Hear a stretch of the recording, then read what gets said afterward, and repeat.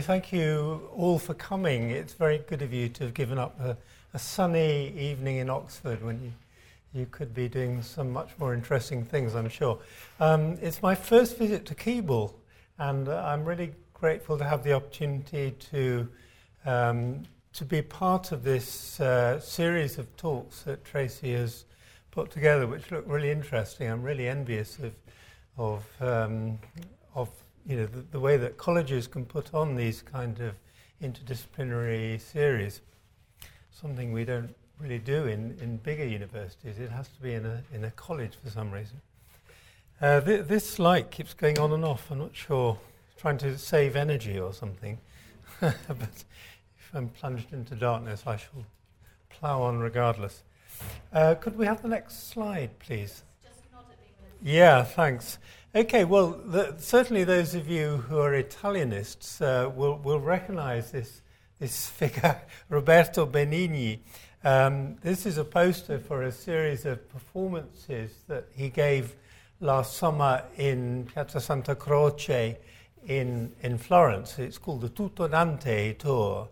And it's one indication of the fact that oral culture is... the oralisation of literature is still very much alive and well in modern Italy. This was at the more formal end of the scale of events, but if we're all familiar with the other kind of more informal event, poetry readings or readings from novels that take place in bookshops, as this seems to be, or in libraries. Sometimes with the authors themselves reading from their works, sometimes professional actors, sometimes with just ordinary citizens reading. We're all familiar, of course, with the way in which audio books and radio,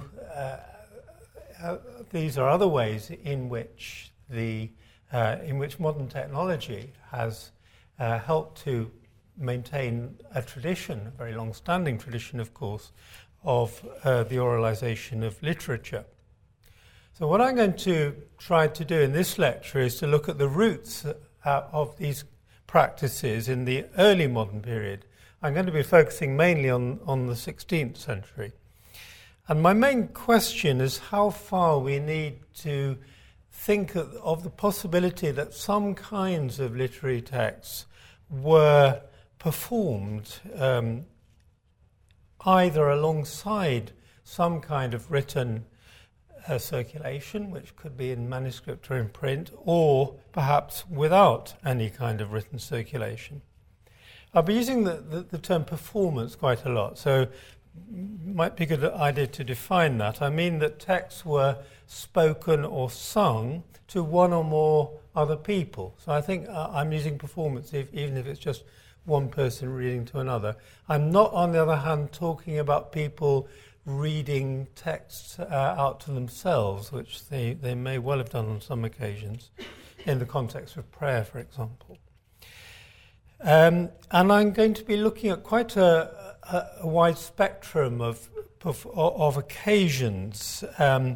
Using the terms of Peter Burke, I'm going to be looking at the informal scenarios of everyday life, but I'll also be looking at more formal framed events that are deliberately set apart from everyday life. But whether these events were informal or formal, in some way they were social events. They bring people together in some way, and I'll say something right at the end about what that might have meant for the listeners. So my title, Oralising Literature, implies looking at how far the voice was used in circulating literature at the time, but I'm also hoping that the title gives an extra sense that we today need to give past orality its due, and perhaps to restore an oral dimension to our modern conception of the circulation of literary texts in the early modern period. We obviously at the same time need to restore that dimension in the correct measure. We mustn't exaggerate the role of orality, and we must remain conscious of the problems of reconstructing voices that are now, of course, lost. Something I need to talk about briefly as a preliminary is the extent of literacy in this period. In other words, we need to ask to what extent the reliance on hearing texts voiced, as opposed to reading them, was a necessity rather than a choice. Now, the early modern period is marked by the introduction of the printing press and by the gradual expansion of literacy. And these two developments were linked because printing made books available in greater numbers and at a lower purchase price, and printing produced new kinds of texts that were accessible to readers who are less skilled. Now, the historians have suggested that in large cities in Italy, cities like Venice and Florence, probably about one male child in 4 attended school in the Renaissance period, in the 16th century and the late 15th century. Very few women, of course, very few girls attended school. However, some basic teaching of writing and reading also took place outside schools, above all in the household. And as a result, I think it's safe to say that members of the middle classes, as well as of the upper classes, would have had at least a basic ability to read. And yet, in Italy, and probably in Europe as a whole, there was also a substantial section of society that did not have this ability, and that therefore had access to text only through the voice. So we have a complex situation marked in part by what Walter Ong called residual orality or oral residue. In other words, the relics of orality in societies where reading and writing are not widespread because access to education is limited. But I'm going to suggest that the use of orality was also voluntary. Practices and habits of oral culture persisted and indeed thrived also among the literate social elites. And moreover, some elements of oral culture were shared by all social classes. Tracy has already mentioned the context in which I've been working on this together with a team of postdoctoral fellows. It's a 4-year project which is generously financed by the European Research Council. I do recommend to you applying to the European Research Council. Much easier than applying to the HRC, I have to say. So I need very sincerely to express gratitude to the ERC for facilitating our research. What the project is looking at is not just the use of the voice, but it's the relationship between the use of the voice and the use of writing. So we're using evidence such as letters, diaries, trials are useful sources of evidence. Trials, for instance, by the Holy Office, I'll be mentioning one or two of them, in which people are being accused of talking, of reading or talking about heretical ideas. We're also looking at the texts themselves, because sometimes the texts have embedded within them references to performance. So we're looking at cases where the writing came first, and one goes from writing to spoken or sung performance. We're looking at movement in the other direction, and I'll be mentioning cases of that today, where a text begins orally and only then it gets written down. We're looking at kinds of texts that were never written down, that were simply performed and were lost, except in some kind of mention of them. One, I think, can also consider these kind of oral performances as part of a bigger idea, the idea that one can also have performances of text in writing in which texts were, say, posted in a particular place on a particular occasion, perhaps to accuse somebody of I don't know, it could be some belonging to the wrong political faction or some kind of misdemeanor in their private lives. That too, I suppose, is a kind of performance, although of a silent kind. Within the project, we're looking at various themes. We're looking at religion, we're looking at politics, we're looking at entertainments, both public and private. We're also looking at the use of language. Italy, in this period, was even more linguistically divided than it still is today. And an interesting question is that of what languages performers used if they went from one region to another, and the extent to which people in one state could understand a text that originated in another state. So language is also part of it. We are looking at non-literary texts as well. So we're looking at things like sermons, we're looking at political speeches, we're looking at prayers, academic lectures. But today I'm going to focus simply on literary texts, and I'm going to focus on the vernacular. I'm not going to be talking about the use of Latin. And I'm going to be looking at what kinds of works could be performed by what kinds of individuals, where and when, on what kind of occasions, and also at how they might be performed. The first general point to make is that prose was read aloud much less than verse, and it was not set to music, with a few exceptions such as psalms. But there was some context that favoured the reading aloud of prose in small groups or even to a single person. One context could be when a literate reader wanted to transmit a text to others who were less well educated. And we know of some examples from Holy Office trials of people reading aloud texts that were assumed to be heterodox or heretical. So one trial in Venice in 1548 mentions a certain Franceschina, the wife of a silk weaver, who was said to have had her husband's apprentice read to her and her husband from the Bible on Sunday mornings, presumably in a vernacular translation, which of course would have been inherently suspect to the Holy Office.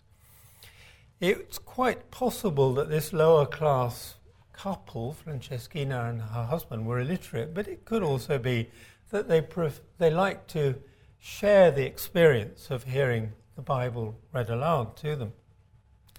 In the records of another trial from about 20 years later in Modena, we read about how a certain Pietro Antonio testified that he read books in the vernacular to a group of soldiers, 18 of them, who guarded the city gates. And we also learn about how these books were lent to him by other members of his heterodox group. Modena was a centre of heterodoxy.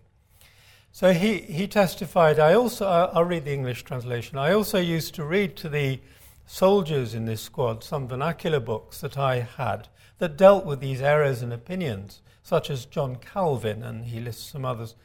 Pier Giovanni, the cloth shearer, and Giovanni Graziani gave me only these 3 books to read to these soldiers, and they gave them only one at a time, wanting me to return one to them when I'd finished reading it. So he was loaned one book and had to give it back before he got the next one. A shop assistant of the same city, Domenico dalle Brocche, denounced his employer for owning prohibited books, and he claimed that this employer sang his texts by heart. He's so well read, Domenico said, that he knows them all by heart. And when he works in this shop, he sings these works by heart all day long. We'll see quite often that the use of memory is very important, and a lot of these texts that were oralized had been memorized. When the Holy Office produced in 1598 an edict concerning prohibited books, it listed all the people that the faithful should denounce as having anything to do with heretical works, and included in this list were people not just who produced written books or who sold or read written books, but people who listened to them as well. Now, we also know of instances where men and women whom we know to have been educated had texts read aloud to them. Around 1525, Agnolo Firenzuola, a Florentine author, invited in his dedicatory letter to his patron, the Duchess of Camerino, invited her to read or to listen to someone else reading aloud the manuscript of the work, a series of dialogues called the Ragionamenti that he was presenting to her. So he writes, "So when sometimes you rest from your more important tasks, read them at your meal tables or listen to others reading them." The same author in a later work claims that the Pope, Clement VII, enjoyed the sound of his own voice when reading another of his Firenzuola's earlier works, and the Ragionamenti. So Firenzuola writes, "The judicious ear of Pope Clement VII, in the presence of the foremost spirits of Italy, already stayed open for several hours to receive with great attention the sound that his own voice made, while he read the Discacciamento." That's about the casting out of some letters that's been added to the Italian alphabet.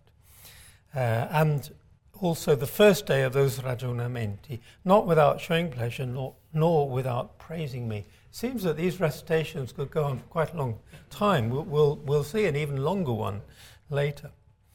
Pietro Aretino, probably the most notorious Italian author of the first half of the Cinquecento, apart from Machiavelli perhaps, I don't know, gives an account in one of his letters of a reading aloud of a dialogue on love composed by Sperone Speroni in Venice in 1537. And Aretino depicts the act of listening to this text as simultaneously pleasurable and spellbinding. So a man called Grazia, with his graceful manner, he's punning a lot on the idea of grace, has recited in my house most gracefully your dialogue, on whose harmony the chaste and learned ears of the good Fortunio and my own, whatever their worth, hung transfixed for 2 consecutive days. So this dialogue was read aloud, apparently, for 2 days. This is in Venice. In 1544, we learn from a letter that on an occasion when the Duke of Florence, Cosimo I, was ill, someone called Stradino, who was a soldier and man of letters, read histories to the Duke to entertain him. Another example from Florence from the end of the century concerns the wife of a Grand Duke of Florence, Christine of Lorraine, the wife of Ferdinando de' Medici, and he's dedicating to her. He dedicated to her his discourses on Tacitus, and he tells us in the dedication that the work originated from him talking about Tacitus in the presence of Christine, who then asked him to write down his discourses. And we have the letter in which Christine writes to Ammirato to thank him for his dedication, and she says in her letter of thanks, "We shall very soon begin to have it read to us, hoping to derive from it the benefit of virtuous and just advice. So it seems that it was a kind of routine thing then for a woman and possibly a man, and obviously a woman in this case, but it could have been true of a man as well, to have a work read aloud to them. So far I've been talking about prose, but oral performances concerned above all works in verse, both narrative and lyric, and they included sung as well as spoken renderings.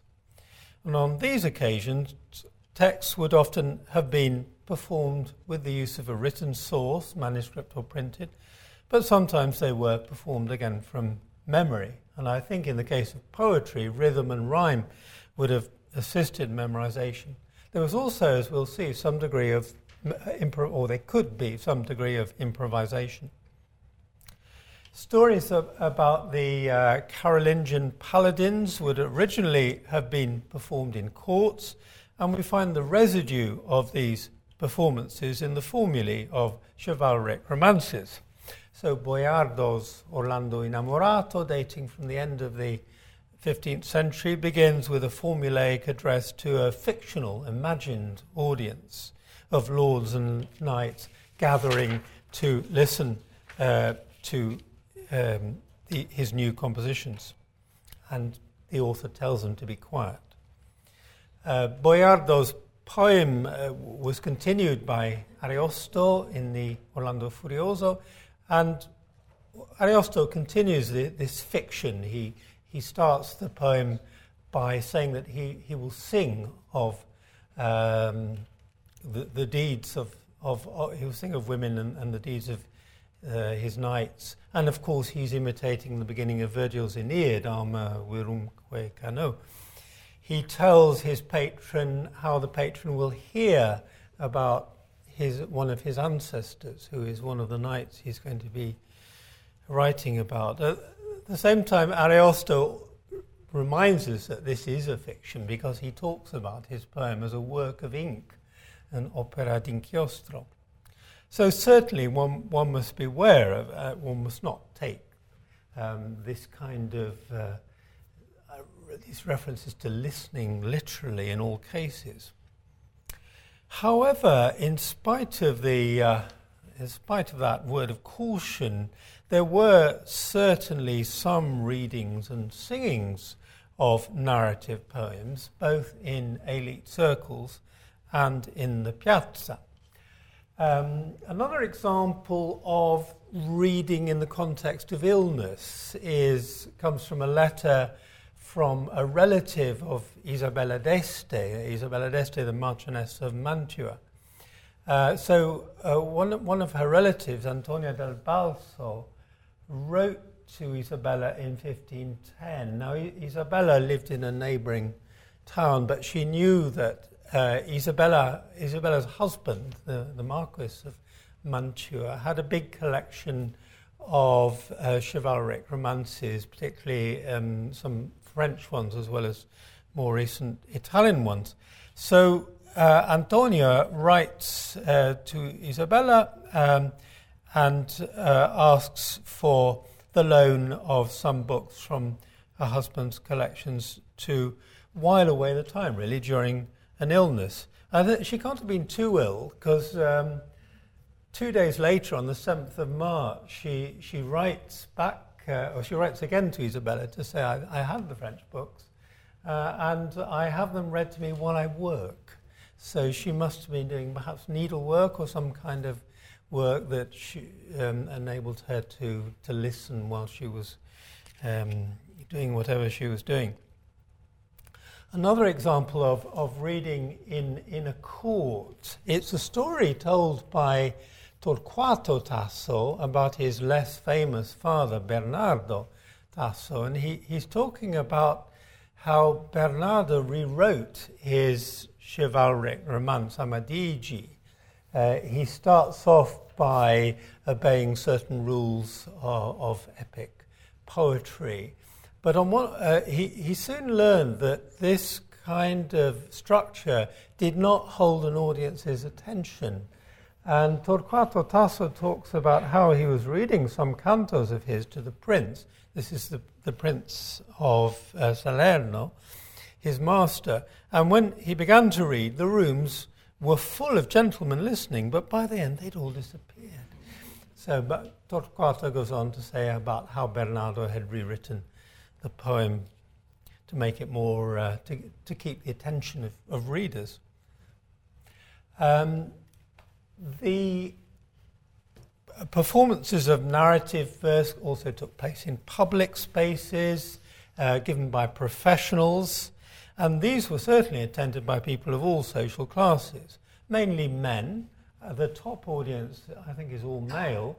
The lower audience, though, does in that woodcut, does include some females as well.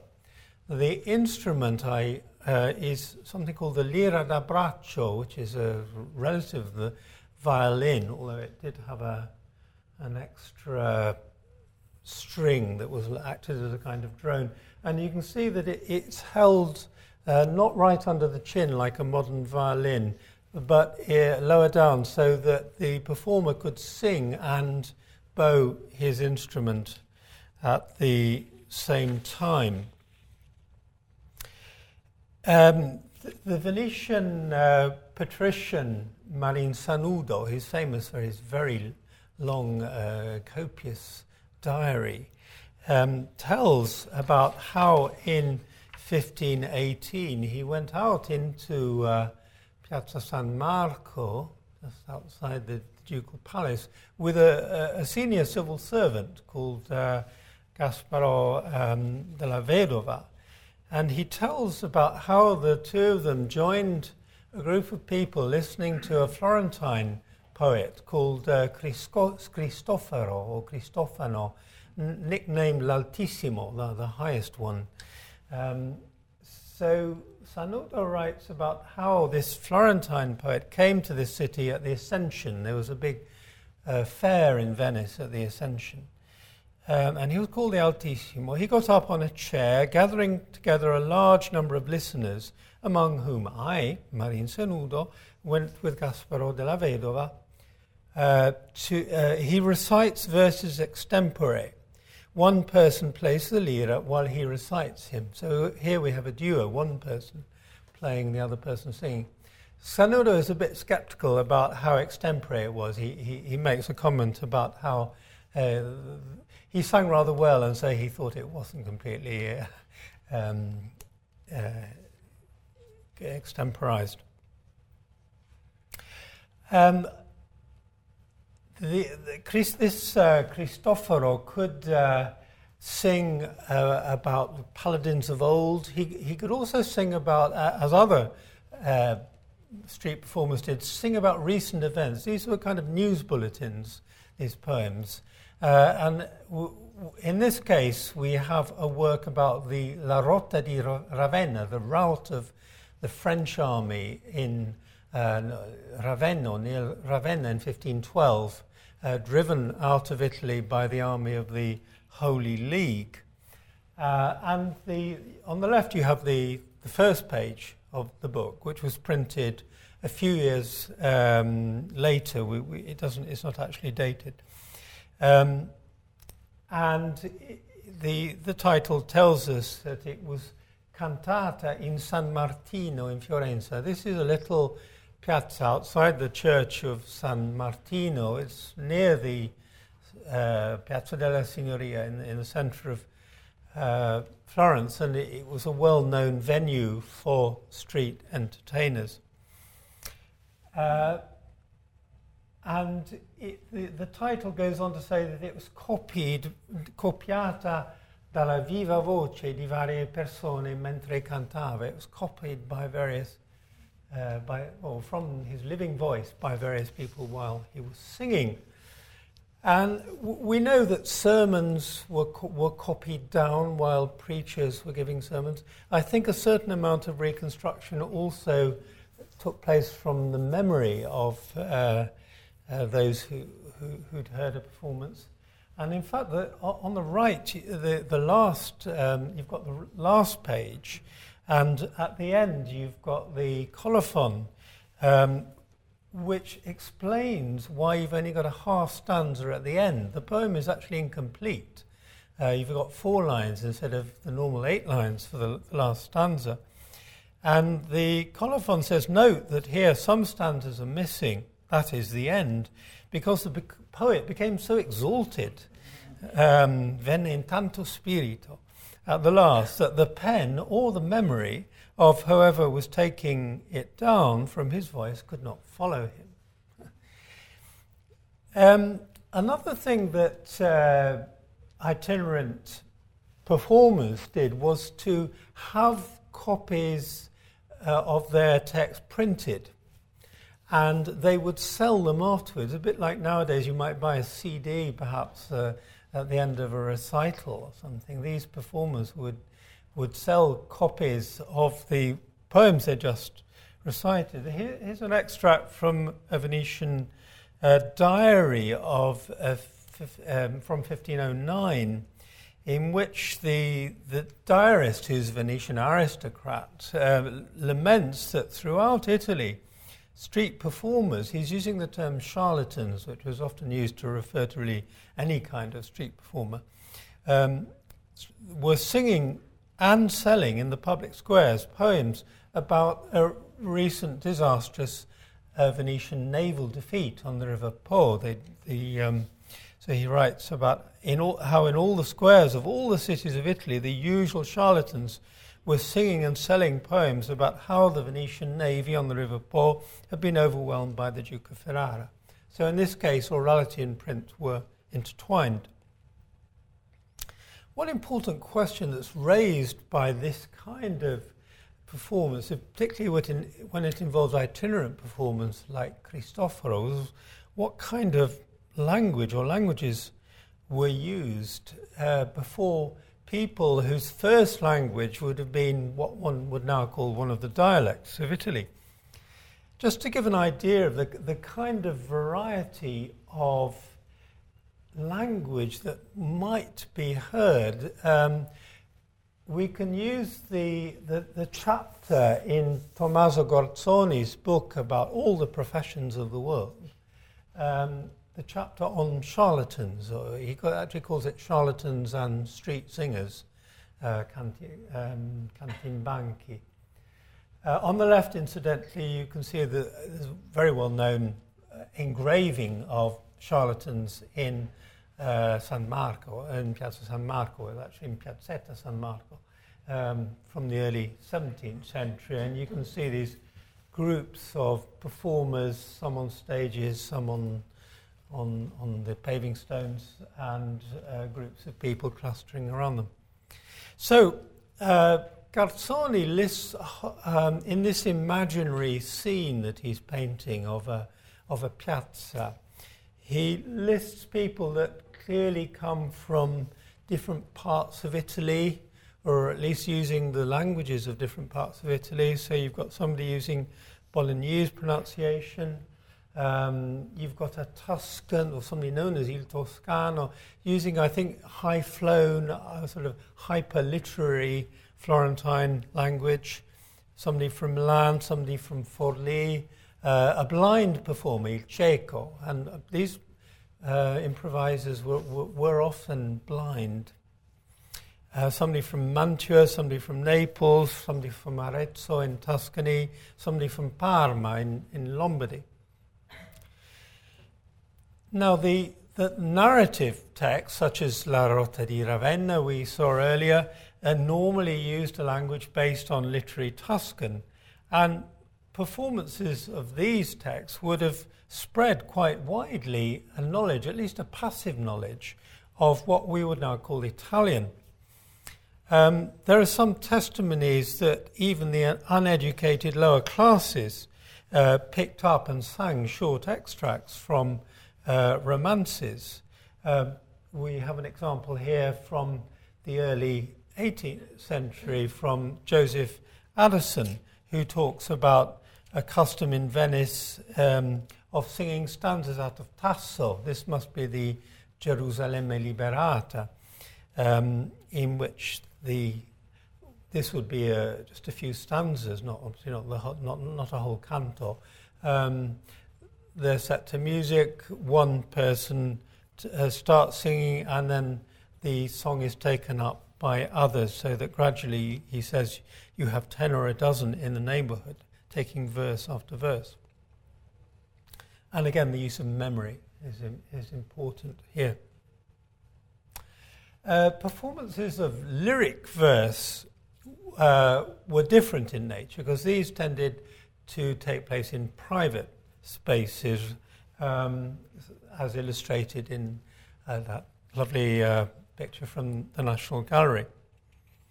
And these were often performed by non-professionals, but although of course they could be given by professionals as well. The best known types of performance were the sung settings of lyric verse that became very common during the Cinquecento, and spawned a whole set of printed editions. People were experimenting with new ways of printing, so you have Ottaviano Petrucci, who has a two-phase kind of printing. He prints the staves and then the notes over the stage, and then later on in the series entirely new techniques develops.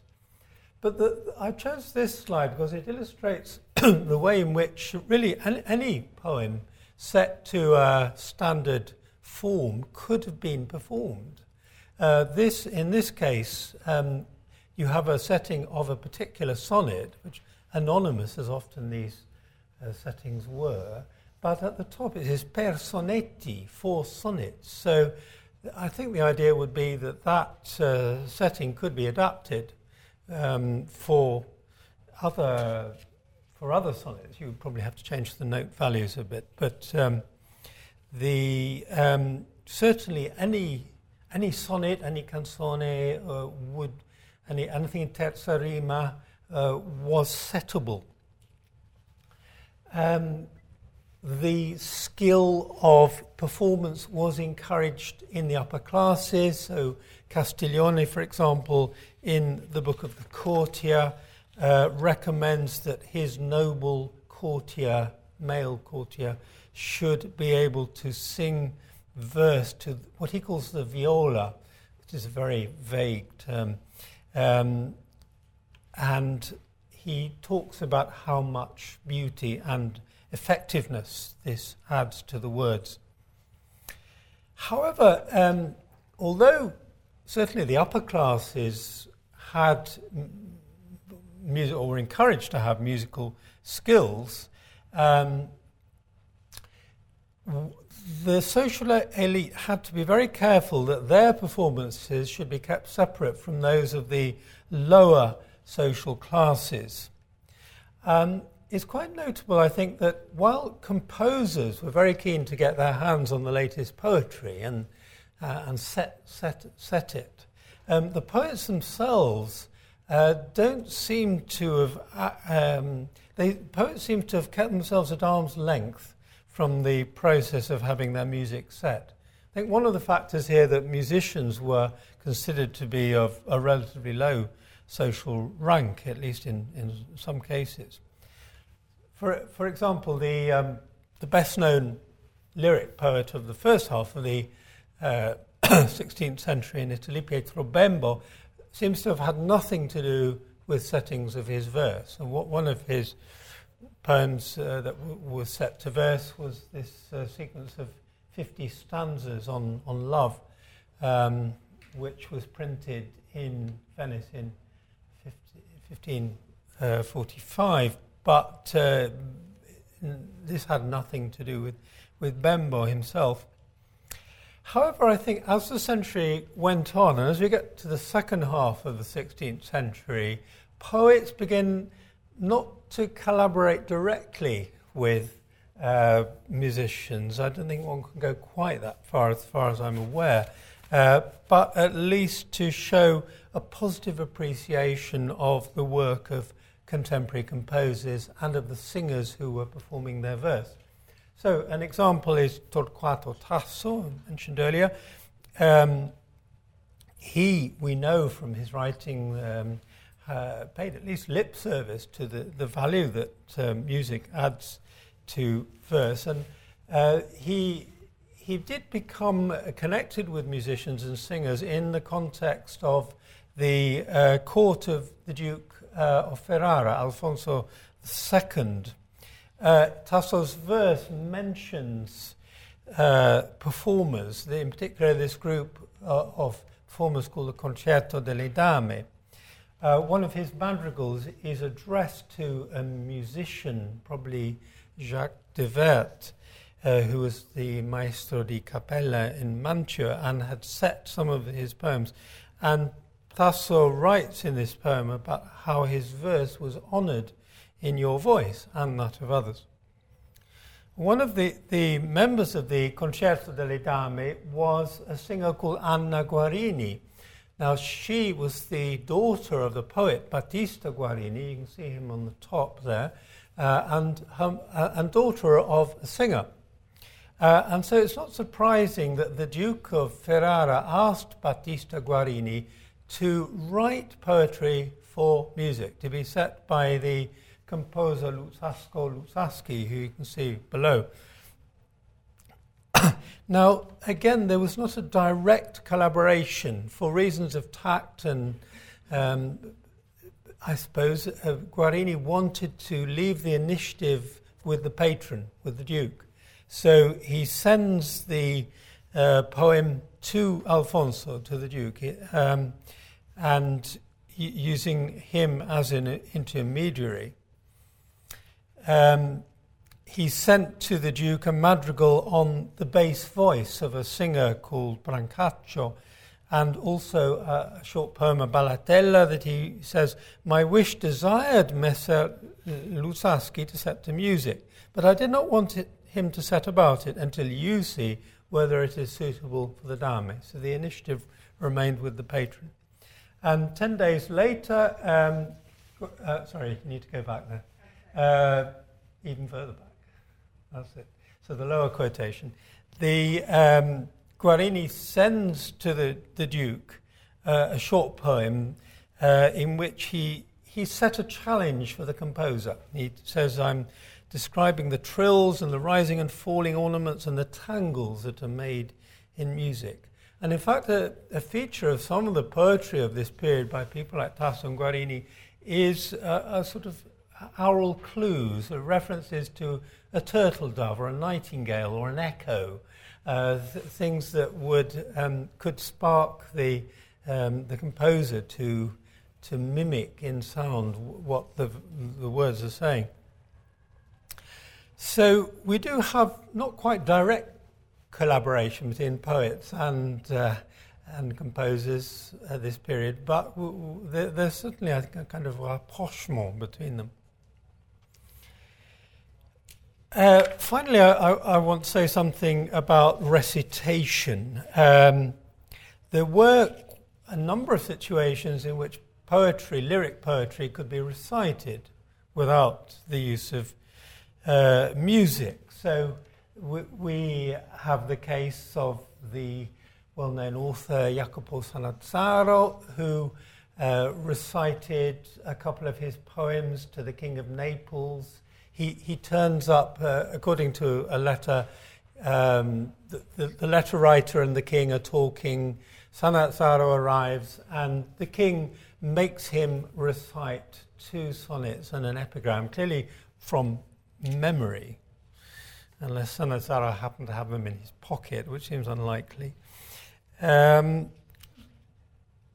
We also have cases, though, where it seems evident that the poet does have the text with him, but rather than giving the text on a piece of paper to the other person, the poet reads it aloud. So another letter from 1536, you got Niccolò Franco writing to Venetian Domenico Venier, asking for a written copy of a poem that he had heard him recite earlier. We also get references to poems being read more than once. There was a sense that a kind of repeat listening could add value each time. So there's a letter in which Aretino talks about how somebody called Alessandro, and we don't know who he is, had read a sonnet of his 3 times to a lady called Isabetta Massolo. Aretino writes, "I'm not surprised that Isabetta Massolo made you recite so many times the sonnet recently born of my heart, since on the first occasion one listens to a work, on the second one relishes it, on the third one judges it." Somebody mentioned to me a scene from Le Misanthrope by Molière, obviously, and obviously from a later period, in which you get this sense also of, you've got somebody reading aloud a sonnet and they're getting a very harsh, critical reaction. I think there is a strong sense in these accounts of recitation that these are done for the purposes of feedback very often. You're expected to say something about the poem. Of course, it all goes wrong in Le Misanthrope, and the poet gets very harsh critique as well as flattery from another character. Entertainments could comprise poetic recitations. There's a letter, I won't read it all, but it's an account of a dinner in Ferrara, at which the very famous poet, I mean, she was famous even then, Vittoria Colonna, was present. And there was a nice dinner party with the Duke of Ferrara, the Duke's aunt, who's Isabella d'Este, and a cardinal, and the courtier who is writing this account. And the entertainment after dinner consisted of the reading aloud of 5 sonnets by Vittoria Colonna. I assume she read them herself, although it's not quite spelt out that she read them. But then there's a whole ragbag of entertainments. You've got ladies in waiting appearing. Anna, who is the daughter of the Duke and is only 6 years old, plays some pieces on the harpsichord. And then you've got 2 of the dwarves of Isabella d'Este, Morgantini and Delia. She took her dwarves around with her, as you do, and got them to do marvellous things with their little bodies. Some kind of acrobatics, I presume. So if we go on to the next quotation, we can see that clearly you could go too far. You could get a reputation for over-reciting. And there's a nice poem in Venetian dialect by another of the Veniers, Matteo Venier, he reels off a whole string of curses. It starts off with the curse, may you have a father who never dies, so that you never get your inheritance. And as you go on, another of the curses, this will be coming across certain kinds of poets who always want to recite their sonnets. There are accounts of entertainments in Siena. There's a dialogue on games in Siena, and there are a number of the games include the use of verse. Now, they don't include reciting whole poems, but people must be able to quote lines of poetry.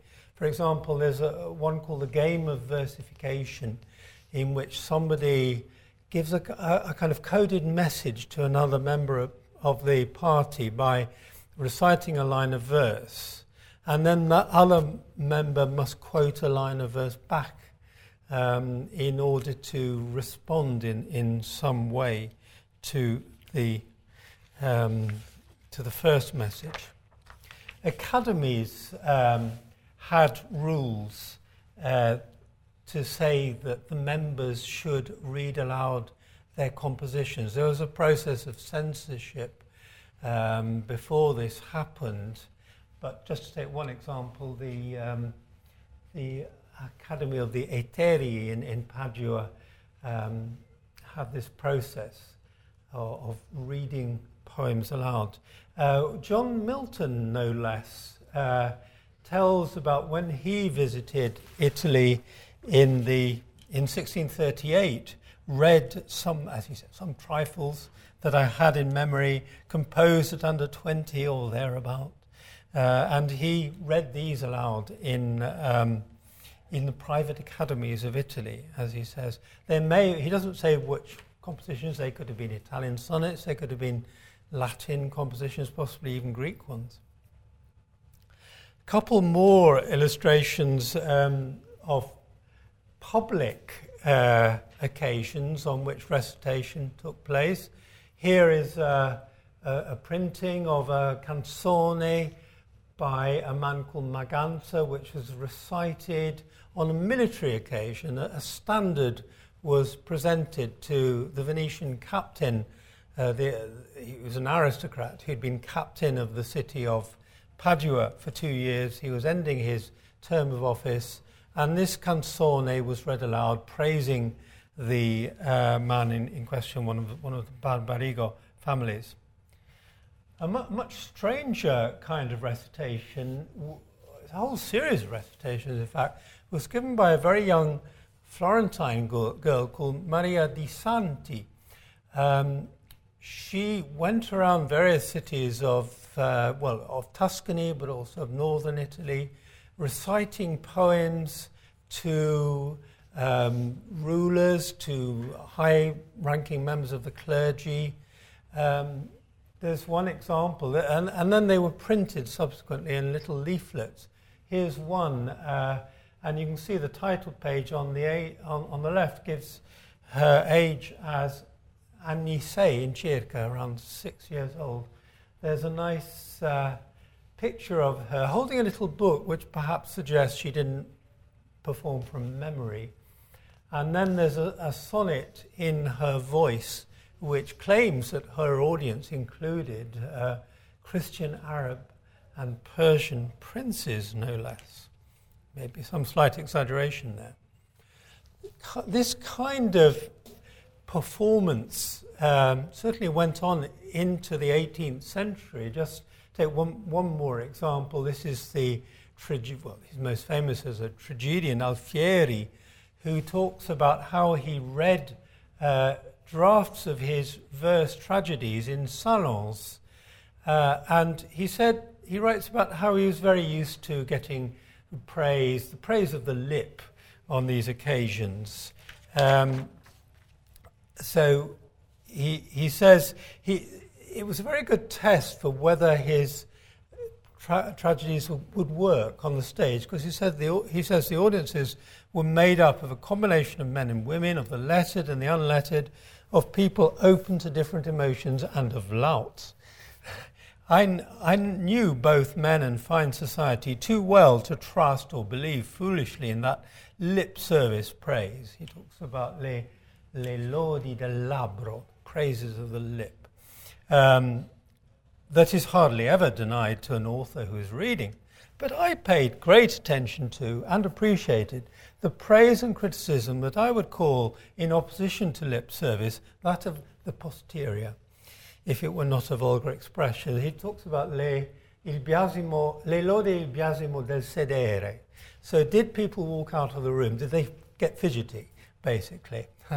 So he liked to read his works aloud in order to gauge the audience's reaction. It's actually very like that, the story about Bernardo Tasso and the courtiers walking out of the room. And there are other instances from this period of people reading aloud during dinners, reading their poetry aloud in salons. Well, to conclude briefly, why does all this matter? Why do we need to be aware of the potential and actual oralization? Why did it matter then? Why does it matter now?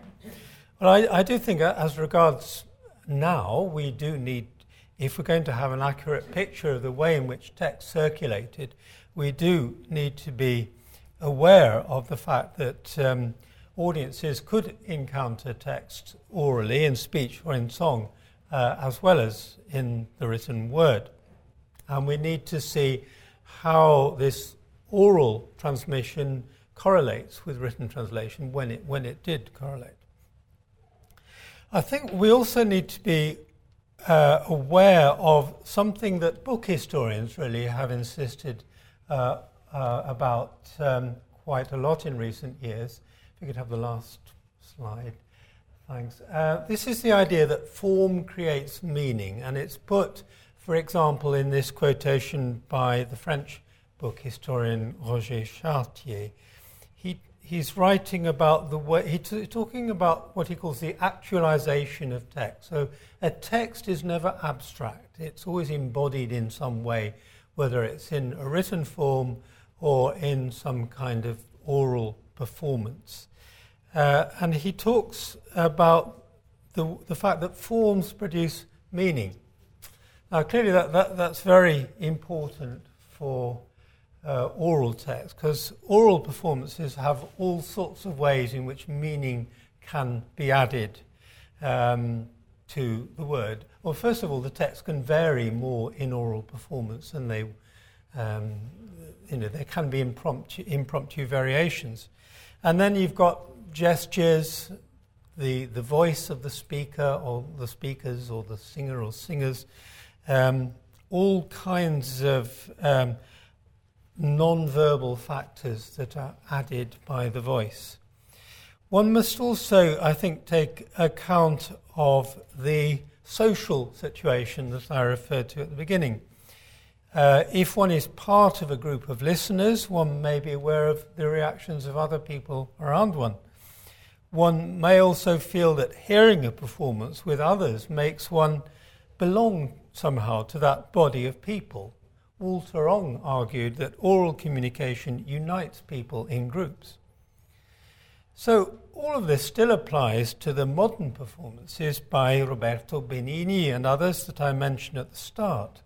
But in early modern Italy, most people of all classes would have experienced listening to literature with some regularity. Literature oralized in one way or another would have permeated and shaped both their individual and their social lives to a much greater extent than is the case with us today.